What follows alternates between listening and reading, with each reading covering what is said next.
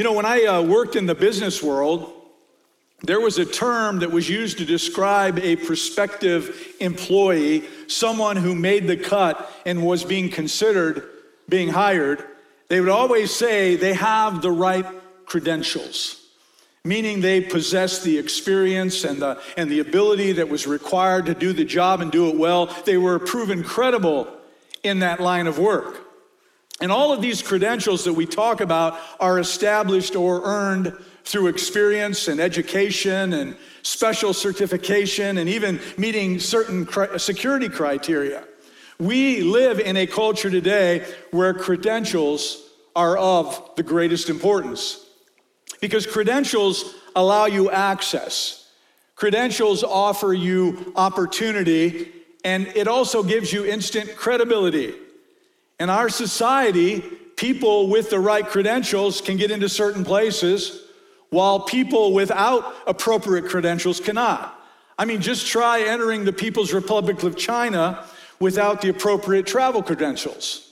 Or try attending a top secret strategy meeting at the Department of Defense without the appropriate military credentials. Or even try following the Golden State Warriors in or out of their tunnel before or after a game without the proper media credentials, and you'll see what will happen. You'll be denied. And I think we all understand how important credentials are and how they work. Although we don't necessarily like the hassle of showing our boarding pass or our driver's license or our passports to people. We don't necessarily enjoy the educational requirements or the exams or the waivers required to obtain certain credentials. We all understand the fact that credentials are important and they do serve a purpose in our world.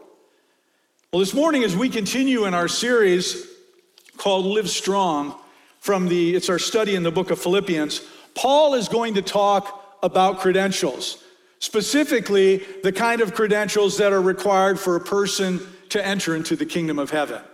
And I'd have to say that that's a rather urgent topic, wouldn't you?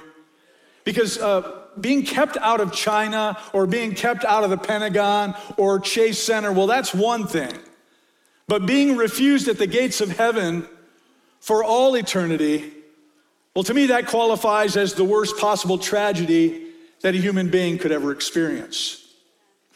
And in our scripture reference this morning that we're going to read, the Apostle Paul is clearly talking about eternal life or death. In fact, go ahead and turn to Philippians chapter 3. You don't have your Bible, it'll be up on the screen behind me when we get to that, but in preparation, go ahead and turn there, Philippians 3. And what we're going to see here, Paul is helping us to understand the importance of the right kind of credentials as he describes an era in his own personal life. There was a time when he unintentionally held bogus spiritual credentials. And as he looks back on that time in his own life, it becomes a chilling exercise for him because he knows full well as he looks back at that moment, had he died and faced judgment before God, he would have confidently pulled out his spiritual credentials and flashed them to the guard at heaven's gate, only to have been turned away. And now in hindsight, the Apostle Paul sees how ill-credentialed he truly was. So Paul is using himself as an example of someone who thought he had a valid ticket to heaven who did not. So let's read together Philippians chapter 3. We'll be reading verses 1 through 11. I'm reading from the New King James Version this morning. Finally, my brethren, rejoice in the Lord. For me to write the same things to you is not tedious, but for you it is safe. Beware of dogs. Beware of evil workers. Beware of the mutilation.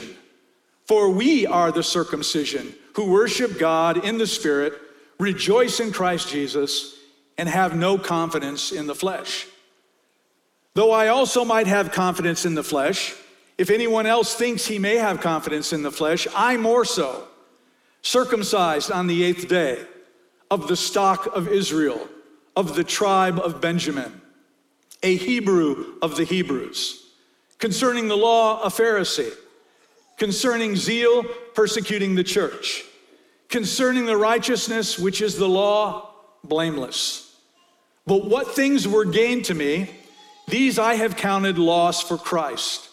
Yet indeed I also count all things loss for the excellence of the knowledge of Christ Jesus my Lord, for whom I have suffered the loss of all things and count them as rubbish, that I may gain Christ and be found in him, not having my own righteousness, which is from the law, but that which is through faith in Christ, the righteousness which is from God by faith, that I may know him and the power of his resurrection and the fellowship of his sufferings, being conformed to his death, if by any means I may attain to the resurrection from the dead.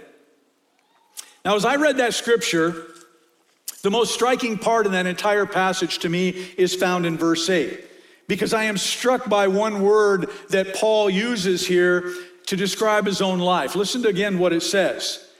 Yet indeed I also count all things lost for the excellence of the knowledge of Christ Jesus my Lord, for whom I have suffered the loss of all things, and count them rubbish, that I might gain Christ.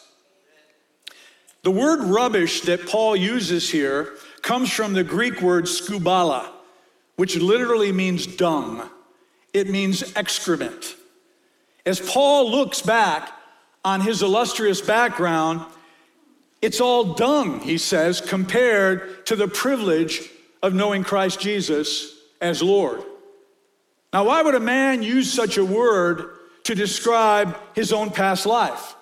Is he being a little bit harsh here? Is this some kind of an exaggeration to get our attention? Or does he really mean it? Well, I think by the end of today's message, you will see how serious the apostle is. There is a renowned motivational speaker who once asked this question: do you know why God put you where you are right now? It's a tough question for a lot of people to answer. But have you ever wondered about that? Why has God put you right here, right now, at this moment in time? Do you think it just happened by chance that you are here today? Do you think it's just by chance that you are single or married, or that you have children at home, or that you have children who have long since moved out and away, that you have a good job, or that you're stuck in a bad position or situation? Or is there a larger purpose at work in your life? Let me ask that question from a completely different perspective. What will you have to show for your life when you stand before God? Will it be a good job, a college degree, money in the bank, a whole lot of friends, a good reputation, a successful career, the praise of other people, a winning record, a wall of awards, a departmental chairman, president, or CEO of the company? Honestly, folks, if that's all you've got to show for your life, you really don't have much going for you. Now, I know from a worldly perspective that people would say, you're an idiot, pastor, whoever you are. But you really have nothing. Because sooner than we all think, your body is going to be lying in a box 6 feet underground with grass growing over your head. That may sound a bit blunt to you, but I think you know me well enough by now to know that I'm always going to be blunt with you, nor am I going to sugarcoat the truth found in God's word. Because there will come a time when life as you and I know it will cease. And guess what? Someone else will have your money. And someone else will have your job, and they'll probably pay them more than they were paying you. Hurts, doesn't it? Your fame will fade. Your glory will disappear. And since you can't take it with you, everything that you own, everything that you've collected, everything that you've saved is going to go to somebody else. And this is a staggering one here for most of you. Someone's even going to be sitting in your spot in your pew. Imagine that one you paid for the last 50 years, and you won't move for anybody. And if a stranger comes, you go, could you get out of there? Because that's where I sat.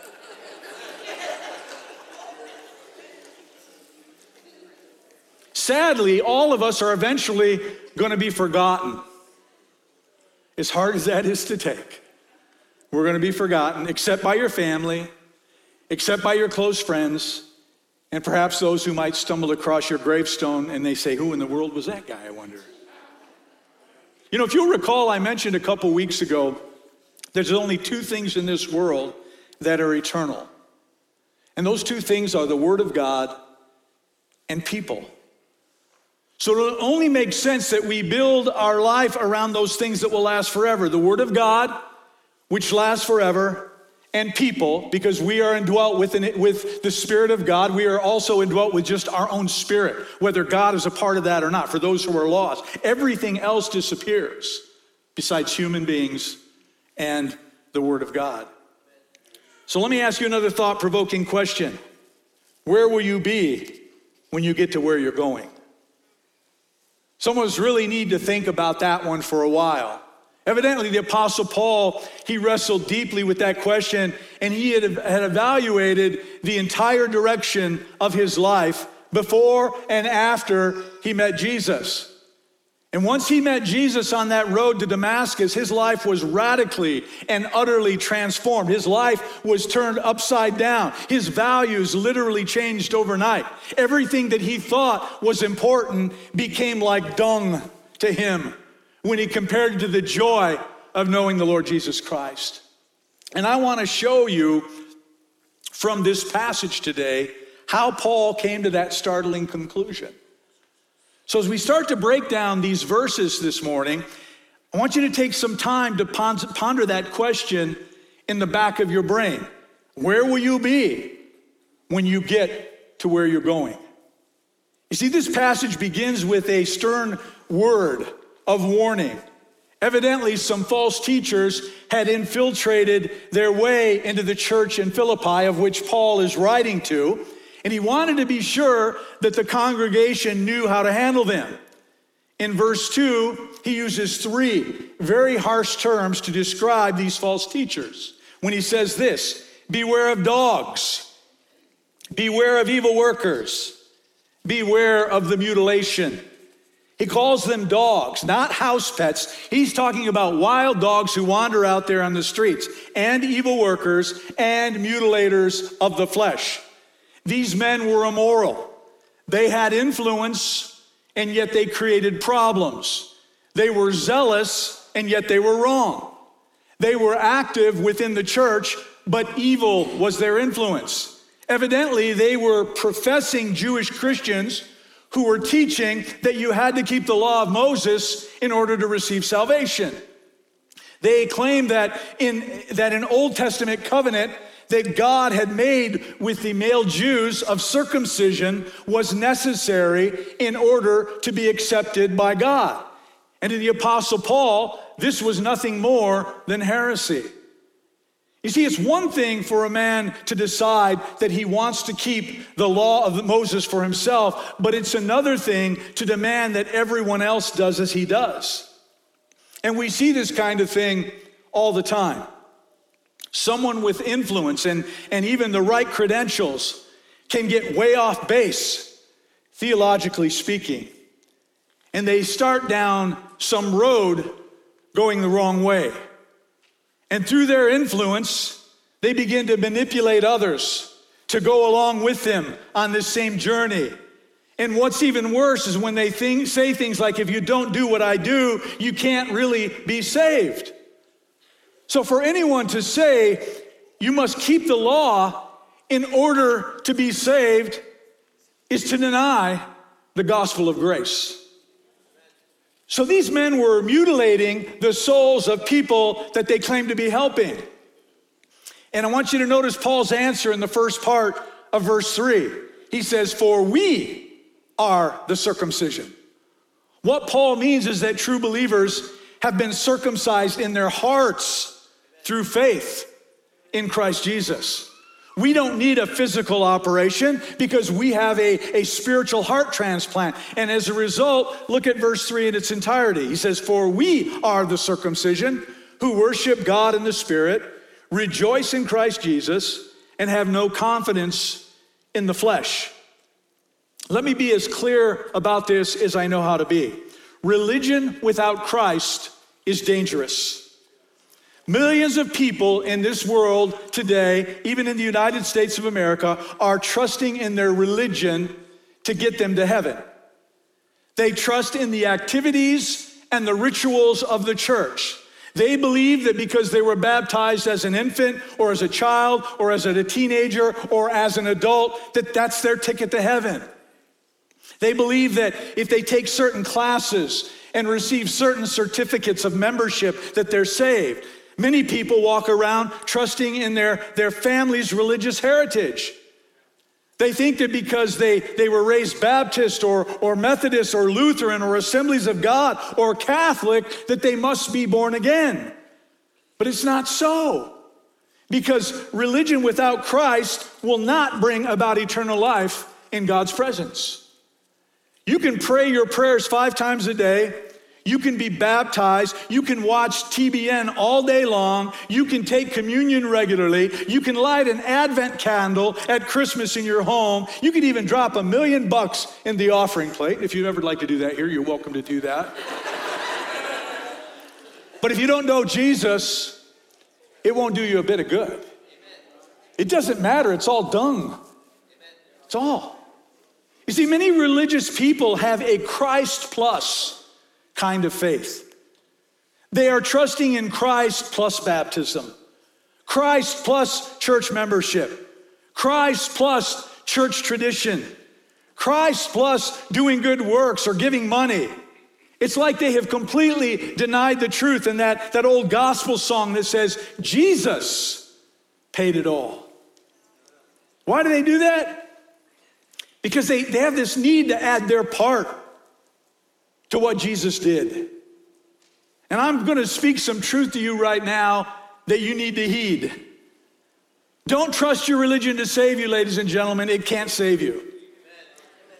Don't trust your parents to save you because they can't save you. Don't trust your water baptism to save you. It can't save you. Don't trust in your church attendance to save you. It can't save you. Don't trust in a priest to absolve you of your sin. He can't absolve you of your sin, and he cannot save you. Only Jesus can save you and offer you eternal life.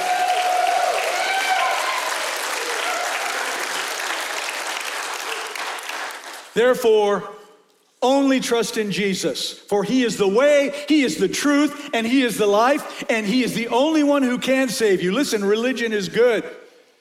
So is baptism. So is church membership, as are many of the outward activities of Christianity. But if your heart has not been circumcised by faith in the Lord Jesus Christ, you are not saved and you are not going to heaven, period. It's as simple as that. And that's the warning that Paul is telling us about in today's scripture. Paul goes on to give a personal illustration from his own life. And here's where he begins to speak about his own credentials, his spiritual pedigree, if you will. He lists 7 different points regarding his background, verses 5 and 6. He says, I was circumcised the 8th day of the stock of Israel, of the tribe of Benjamin, a Hebrew of the Hebrews. Concerning the law, a Pharisee. Concerning zeal, a persecutor of the church. Concerning the righteousness which is in the law, blameless. So Paul lists the right ritual. He's circumcised on the 8th day. He's from the right race. He's an Israelite. He's from the right family, the tribe of Benjamin. He has the right religion. He is the Hebrew of the Hebrews. He has the right occupation. After all, he's a Pharisee. He has the right zeal as a persecutor of the early New Testament church before he met Jesus. And he has the right morality, outwardly keeping all of God's commandments. Now, if you aren't impressed with that list that I just read you, it's because you weren't a Jew living in the first century. Because let me tell you something, in his culture, Paul had it going on. The term that we use to describe people today in very high positions in our society, we call them blue bloods. The Apostle Paul, or before that, Saul, was a blue blood. And he was as in as you could be in the first century. He had it all. Jewish descent, an excellent Jewish education, a high social standing, a reputation for keeping the law, a reputation for moral purity. What more could you want? But stop right there, because that's the whole point of this passage. What more could you want? If being religious could get you into heaven, ladies and gentlemen, then Paul should have had guaranteed front row seats right next to Moses and Elijah. His spiritual resume was as good as it gets. You talk about your first round draft picks, Paul was a first rounder all the way. The point is, most people in the world, they would stop right there and they would go no further. They would take a look at their spiritual resume and they'd say, it's not too bad. We look at our own that way. We say, maybe it's not as good as the Apostle Paul's, but surely it's good enough to squeak me into heaven. They go to church occasionally. They try to be good. They haven't killed anyone lately. They try to help other people in need. They figure out that somehow it's all going to work out in the end. And sadly, they subscribe to the oldest religion in the world, called the do the best you can religion. They figure as long as they do their best, that when they die, God's going to smile and he's going to wink and he's going to say, oh, come on in, it's okay. You can slide by. Most people sincerely believe that doing your best is enough. What more could you want? Well, that brings us to the third section of this passage. It's where Paul considers his life before coming to Christ. And he does a kind of mental accounting, a drawing up of a spiritual profit and loss statement. On the profit side, he puts two words, Jesus Christ. On the loss side, he lists all of those things that he used to brag about. Think about that for a moment. Paul is casting aside his national heritage, his ethnic background, his religious training, his family heritage, his many years of education. He's saying that as his training as a Pharisee and his reputation for religious zeal and his standing of a man of high moral character, all of those credentials are no longer what he once believed them to be. He's saying it doesn't matter at all anymore. It's all dung to me, because the only thing that matters in life is knowing the Lord Jesus Christ. And at this point, I have only one question, but it's a big question. Why would Paul come to such a radical conclusion? You know, when we read about rubbish, we ordinarily assume he's talking about things that God calls sinful.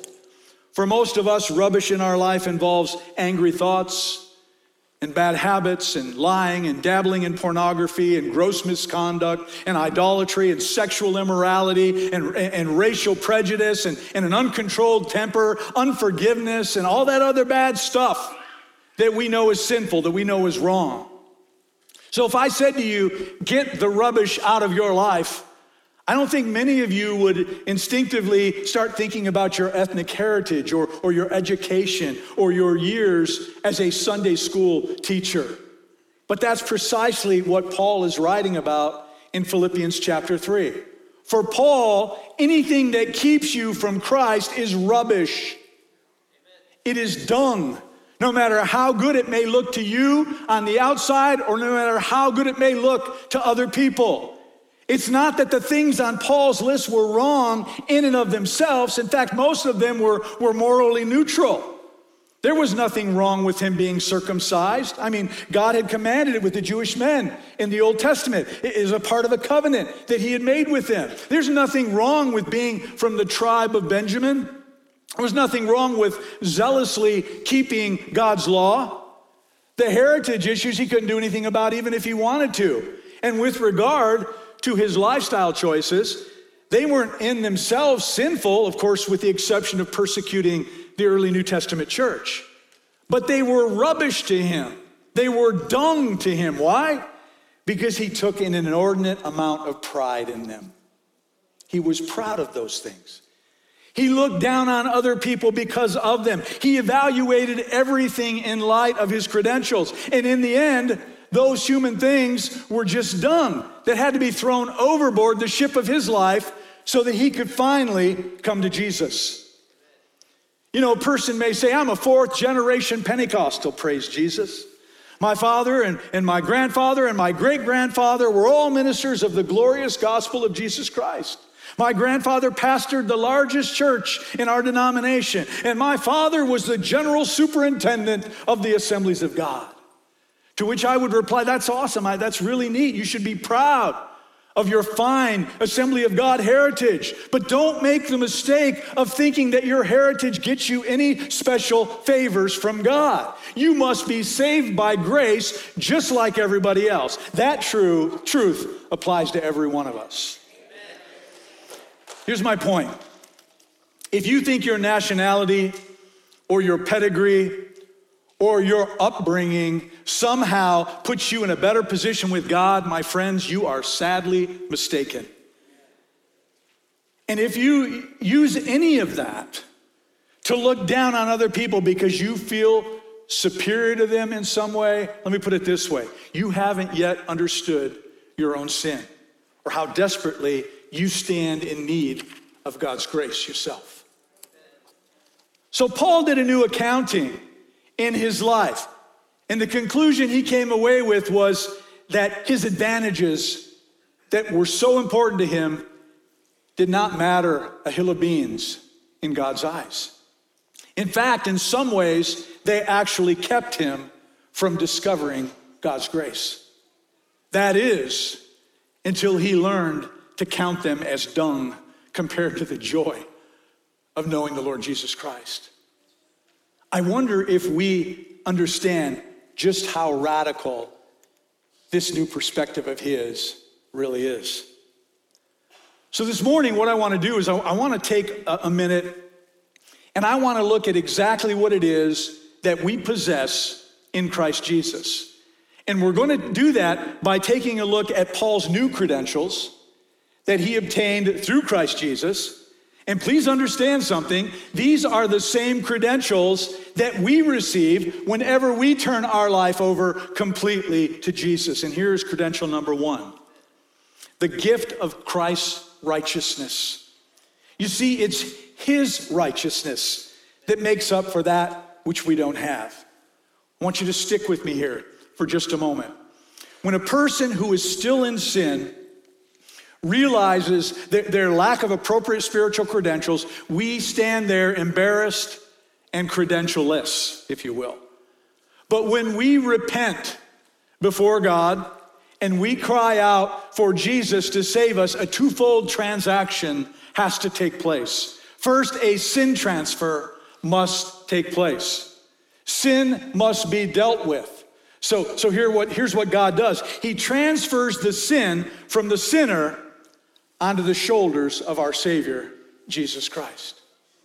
And then Jesus pays for the sins of the sinner with his shed blood on the cross. It is his shed blood that atones or covers or wipes away, washes clean our sin.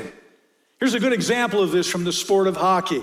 If a goalie ever gets a penalty, do you know that another teammate has to serve that penalty? You can't take the goalie out of the net, so someone else literally pays for the sin of the goalie. Likewise, when you and I sin, we bring our sin to the Lord. He takes that sin and he transfers it onto Jesus Christ, who pays for the penalty of our sin through his blood on the cross.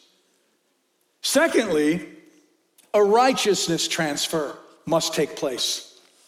Once our sin has been transferred onto the cross, we're just kind of at a break-even or a neutral zone. In other words, we have no more sin, but we don't have any righteousness. So the second step of the saving work of Christ is the transferring of righteousness. Jesus led a perfect life, and his righteousness gets transferred into our accounts. And at that exact moment, God sees us as sin-free and full of righteousness. Not the righteousness that we earn by obeying the law, because we'd never be able to put that much into the bank account. We're not that righteous, trust me. It's a righteousness that comes as a gift from Jesus. It's simply what it is. To be in Christ means that God imputes or he reckons the righteousness of Christ into your account. You get credit for Jesus' perfect righteousness, and now you are what the scriptures call the righteousness of Christ. Well, I don't feel very righteous sometimes. Trust me, you are. You are the righteousness of Christ. That's what the scriptures tell us. Paul says, that's what I've received. That's my new credential. It's the righteousness of Christ Jesus. Well, here's the second credential we receive through salvation, the gift of knowing Christ personally. Verse 10 says, the beginning of that says, that I may know him. Paul is saying there was a time when my religion consisted of rule keeping. It was about being zealous and all about performance. But now there is a relational dimension where I can personally know my God, and nothing beats knowing God in a relational way. We as Christ followers get to become intimate. We get to have a personal, a real relationship with the creator of everything. We can communicate with him now through prayer, and he can communicate to us through his Holy Spirit. No longer do we have to live by following a bunch of rules and religious activities and traditions. That's what is called the law, folks. We now live in the age of grace, which is life-giving and empowering because we are in a personal relationship with Jesus. And that leads me to our next item, credential number 3, the gift of experiencing his power. Verse 10 continues to say that I may know him and the power of his resurrection. When you are relating to Christ, there's an infusion of divine strength. It's like increased spiritual voltage inside of you. And it's useful, yes, for service. It's useful to be able to love people who are difficult to love. It's useful when you are enduring trials or facing grief or when you're overcoming temptation of some kind. The power of his resurrection becomes a part of us. And we can then accomplish things for God's kingdom that once seemed impossible for you and I. There's also an increased divine strength that allows you to endure the storms of life in much greater ways. Paul is saying nothing beats that infusion of divine energy into my life. So Paul or our new credentials are number 1, Christ's righteousness. Number 2, knowing Christ personally. Number 3, receiving God's power in our life. But then he says something that might make you gulp. Credential number 4, the gift of fellowshipping with his sufferings. Look at the second part of verse 10. And the fellowship of his sufferings, being conformed to his death. Okay, Pastor David, I'm not sure I like that one so much. Those other ones were pretty exciting to me, but I don't know if I like that. Well, hang on for a moment, because this is Christianity 101 that I'm going to dip in here for you. And forgive me for all of you who are scholars in this and you're bored with me this morning. This is important stuff. And we need to be reminded of it. I don't care how scholarly you are. You need to hear this sometimes. So bear with me. Paul is saying that a mature believer who knows and loves Christ can come to the place where they gladly embrace difficulty and hardship for the cause of Christ. Why? Because that difficulty, that pain allows a person to enter into and to identify with the suffering that Jesus endured when he died on the cross for our sake. And there's a special kind of bonding that occurs in that shared kind of suffering with Jesus. Now, some of us are just taking baby steps into what that's like, while others in this place, man, you've faced tragedy. You've had some crazy things happen to you in your life. But within all of that, there's a kind of identification that you now have clearly with Christ. And it is rich, and it is a fulfilling experience for you. It's the fellowship of Christ's suffering. Paul says nothing beats that. And furthermore, he says, do not be afraid of it. Then he offers credential number 5, the gift of resurrection from the dead. Verse 10 and 11, that I may know him and the power of his resurrection, and the fellowship of his sufferings, and being conformed to his death, if by any means I may attain to the resurrection from the dead. Paul says, I know beyond a shadow of a doubt because of my Christ purchased credentials that I'm going to spend eternity in the presence of Jesus Christ. He's no longer worried about where he's going to go when he dies because he's trashed his former credentials, his heritage, his zeal, his morality. He says, that's all garbage to me. He says, I'm trusting only in the saving work of Jesus Christ. It is a Christ plus nothing plan. Paul exchanged his Christless credentials for Christ himself. And as a result, he gains the absolute assurance of eternal life.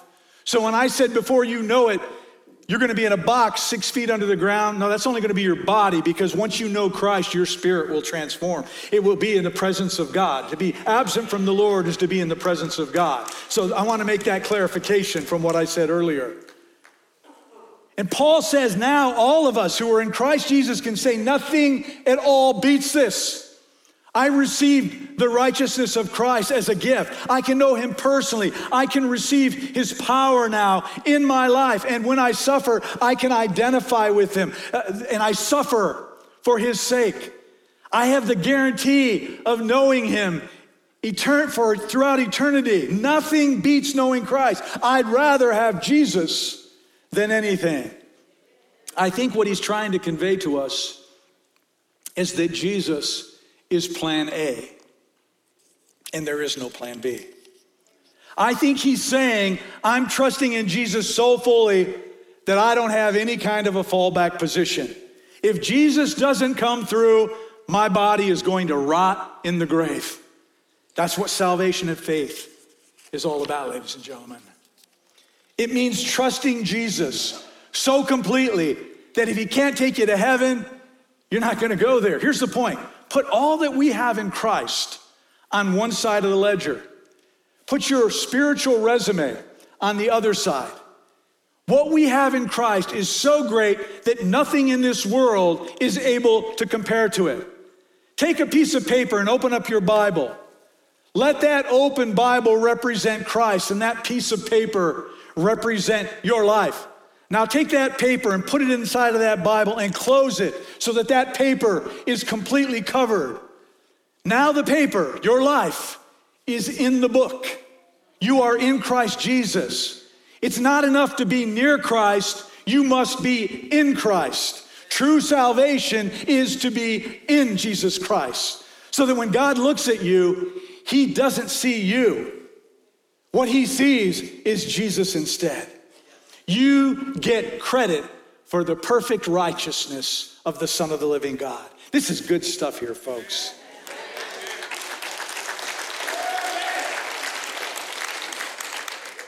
Brings me back to the question that I asked you earlier. Where will you be when you get to where you're going? When you finally come to the end of your life, what will you have to show for your 40, 50, 70, 90, 100 years that you were trotting on this earth? For many people, the answer is the same. They ended up in heaven because that's what they were living for here on this earth. They were living for the Lord Jesus Christ. The problem that so many people have is that they are still playing in the trash heap of life. Their hands are covered with the dung of the earthly gain that we think is so stinking important. And it all counts for nothing when compared to knowing Christ Jesus. Over 2,000 years ago, the Lord asked the question this way in Mark chapter 8, verse 36. What will it profit a man if he gain the whole world and lose his soul? You see, we're all on a journey from time to eternity. Sooner than we think, our earthly body, as the Bible calls it, this earthen vessel, will be in a casket. And people will be standing over us, and some will be weeping, and maybe some will be happy, I don't know. But what will they say about you then? What will they write? What will they etch in that tombstone? He spent his life on things that didn't matter? Or will it say he met Jesus and his life was never the same? Do you know Jesus this morning? Are you still trusting in your religion to get you into heaven? I urge you to do a new accounting of your life and figure out what matters. Figure out those things that don't matter. If you don't know Jesus, you are in danger of losing your eternal soul in this world and in the next. Nothing matters but knowing Christ and being found in him. Are you willing to trade in your own spiritual resume for the righteousness of Jesus? Would you like to go to heaven? Well, here are 5 simple words that can take you there. Only Jesus and Jesus only. It's as simple as it gets, folks. May God help us to leave the rubbish of our good deeds and run to the cross where we can find Christ Jesus. Scott, will you come forward? I'd like to ask everyone to stand to your feet.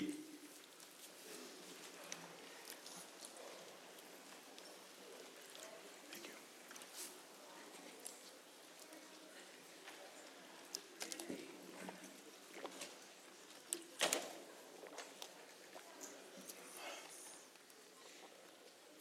Ladies and gentlemen of High Point, I believe with all my heart that we are living in the last days. And I know I heard that growing up a lot when I was a kid, and I used to think, boy, I've heard this a billion times, and I'm still here, you know. And I don't know if it comes with age. I would like to think with age I've gained some wisdom as well. But it's really just understanding the ways of the world and understanding biblical prophecy to understand that the end could happen at any moment. We are on the threshold of eternity, in my opinion. So many biblical prophecies have already been fulfilled. Just a matter of time when God's going to say, it's time. And we can roll our eyes and, you know, you can mock me and whatever people who don't know Jesus do to people who know Jesus. But I'm willing to bet my life on it and have bet my life on it. And I don't know about you, but I don't want to just be ready for when Jesus comes, but I want to be in the game. I want to be a part of bringing others into God's kingdom through salvation in Christ Jesus. My theme in preaching most of the entire almost 10 years now that I've been here is all about salvation, because I feel like that's my job. But while we're learning about salvation, you learn about a whole lot of other things as well. But I'm never going to stop preaching about salvation, because that's what I'm paid to do. And even if I didn't get paid to do it, that's what I do, because I understand that life is short. And the reason we are here is to serve the creator of it all, the one who made us. And we need to be ready for when he decides to come and take us home. My calling is to try to bring as many people along with me as possible. There are people here today, you don't know Christ. Oh, you know who he is. You understand the concept of him. You maybe even read some of your Bible, but you don't have a personal and an intimate relationship with him. You've never thought of it as a serious enough issue, and maybe you've even laughed at the thought of turning your life over to Jesus. Well, Jesus is here today. His presence, his spirit is in this place. So first of all, he's in all of us who believe in him, because once, as we said, we have that transfer and God's righteousness becomes up, but his Holy Spirit also indwells us. The minute you receive Christ, God's Spirit now indwells you. So God's Spirit is here in us, but if you're not a Christian, God's Spirit is in this place. And the Holy Spirit of God wants to see you saved, and he may be making you feel a little uncomfortable right now. Maybe you're feeling a little bit of conviction. That's okay. Don't run from that. This is a moment in time where you have an opportunity to do and make the best decision you could ever make in your entire life, and turn your life over to Jesus and allow him to have lordship over your life. God can radically change your life, your direction. He can change your outlook. And just like with the Apostle Paul, your life will never, ever be the same again. All you need to do is believe in and acknowledge Jesus as Lord and confess your sin with your mouth. Jesus, I'm a sinner. Forgive me of my sin. Come into my life. Be the Lord of my life. Seek his forgiveness. He will forgive you. And at that moment, you will be saved. There are others here today, and what I've said about trusting in your religion hit you hard today because you've come to realize that you've been living the Jesus Plus plan. You've been trying to earn your way into heaven through good works and good deeds, but you've never allowed Jesus to do a transforming work in your life. You have no passion for the gospel of Jesus Christ. That's because you view it as work. You view it as something that you continually have to earn. That's not the program. You simply need forgiveness. You simply need salvation and to finally be set free from that bondage that you may have been walking in for 30, 40, 50 years of your life. Today, will you quit trying to earn your salvation and allow Jesus to save you his way and receive his righteousness? There are others here today, and you need a fresh empowerment of the Holy Spirit in your life. You feel defeated. You feel weak. And God wants to reconnect with you and bring you a fresh infilling of his Spirit. I want to open this altar to here today. If you are new with us, we do this every week. In fact, the altars are open all the time. You may have noticed during worship, people came down and prayed. That's okay. That's the kind of church we are. If God is moving you to come to him, you can come to this altar anytime. But most of the time at the end of a service, we open this altar up so that you can come and lay your burden down. We try to give people an opportunity to respond to the Word of God or the leading of the Holy Spirit, who might be prodding you right now to come forward and receive him. Because each one of us is spoken to in so many different ways, and God is challenging people here this morning in a whole lot of different ways. As I always say, it would be a shame for you to leave here on a Sunday and miss your opportunity to not take care of that unfinished business. It would be a terrible thing for anyone to leave here today not taking your cares to the only one who makes a difference. If you're sick here today and you need a physical touch from God, come down to this altar. You'll find Jesus here. If you're dealing with a relational issue or a financial issue, a physical issue, an emotional issue, Christ is here today. You can seek him and you can find him in prayer. While the worship team sings, you come to this altar and you can seek him for whatever it is that you need. Anthony and I will come and we'll lay hands on you and pray for you. And if you are unable to come to this altar, if you don't have a need to come here today, will you, and you don't even have to stand, you can sit while you're doing that. Pray for those who are here. Pray for them like they were your own child, your own parents, your own brother, your own sister. As the worship team sings, let's spend some time connecting with the Lord. There is none like you, and no one else can touch my heart like you do. Like a search for all eternity long and find there is none like you. And there is none like you, and no one else can touch my heart like you do. Like a search for all eternity long and find there is none like you. Oh, your mercy flows like a river wide. Healing comes from your hand, and suffering children are safe in your arms. Oh Lord, there is none like you.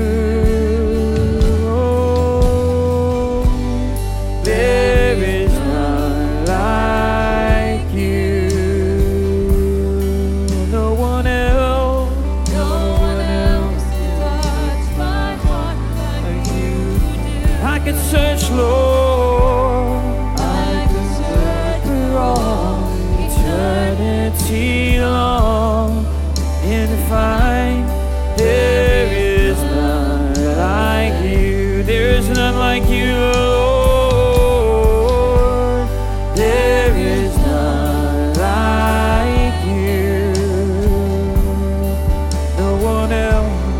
No one else can touch my heart like you do. Oh, I can search for all eternity long and find there is none like you. Thank you for your mercy, Lord. It flows like a river wide. Healing comes from your hand. Oh, suffering children are safe in your arms. There is none like you.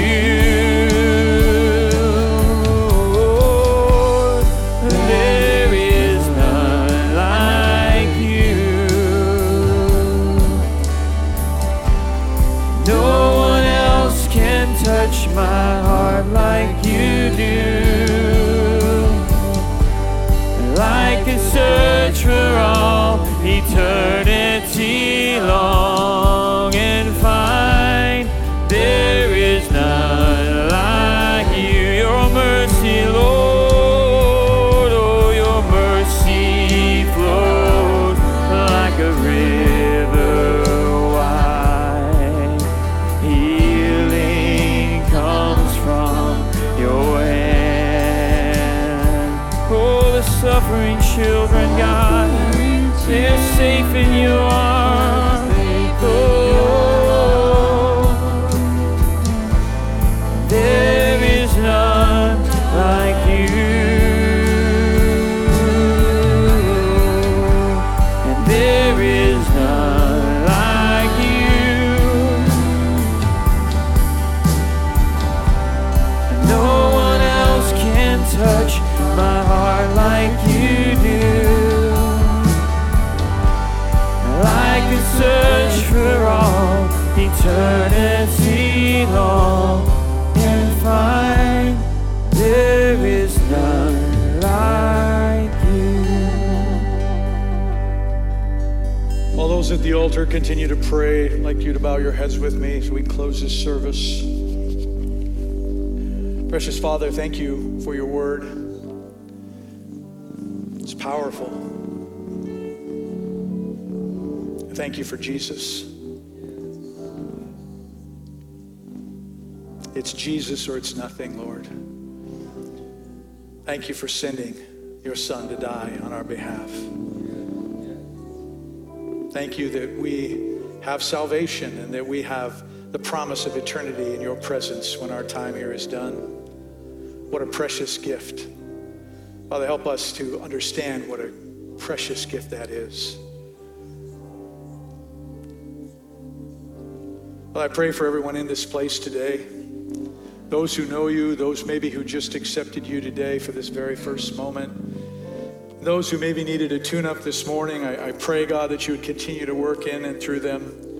That your Spirit would continue to convict and to draw, to show us the things in our life that maybe we pay too much attention to, that we give too much effort and acknowledgement to, when really all we need to do is acknowledge you as Lord and Savior.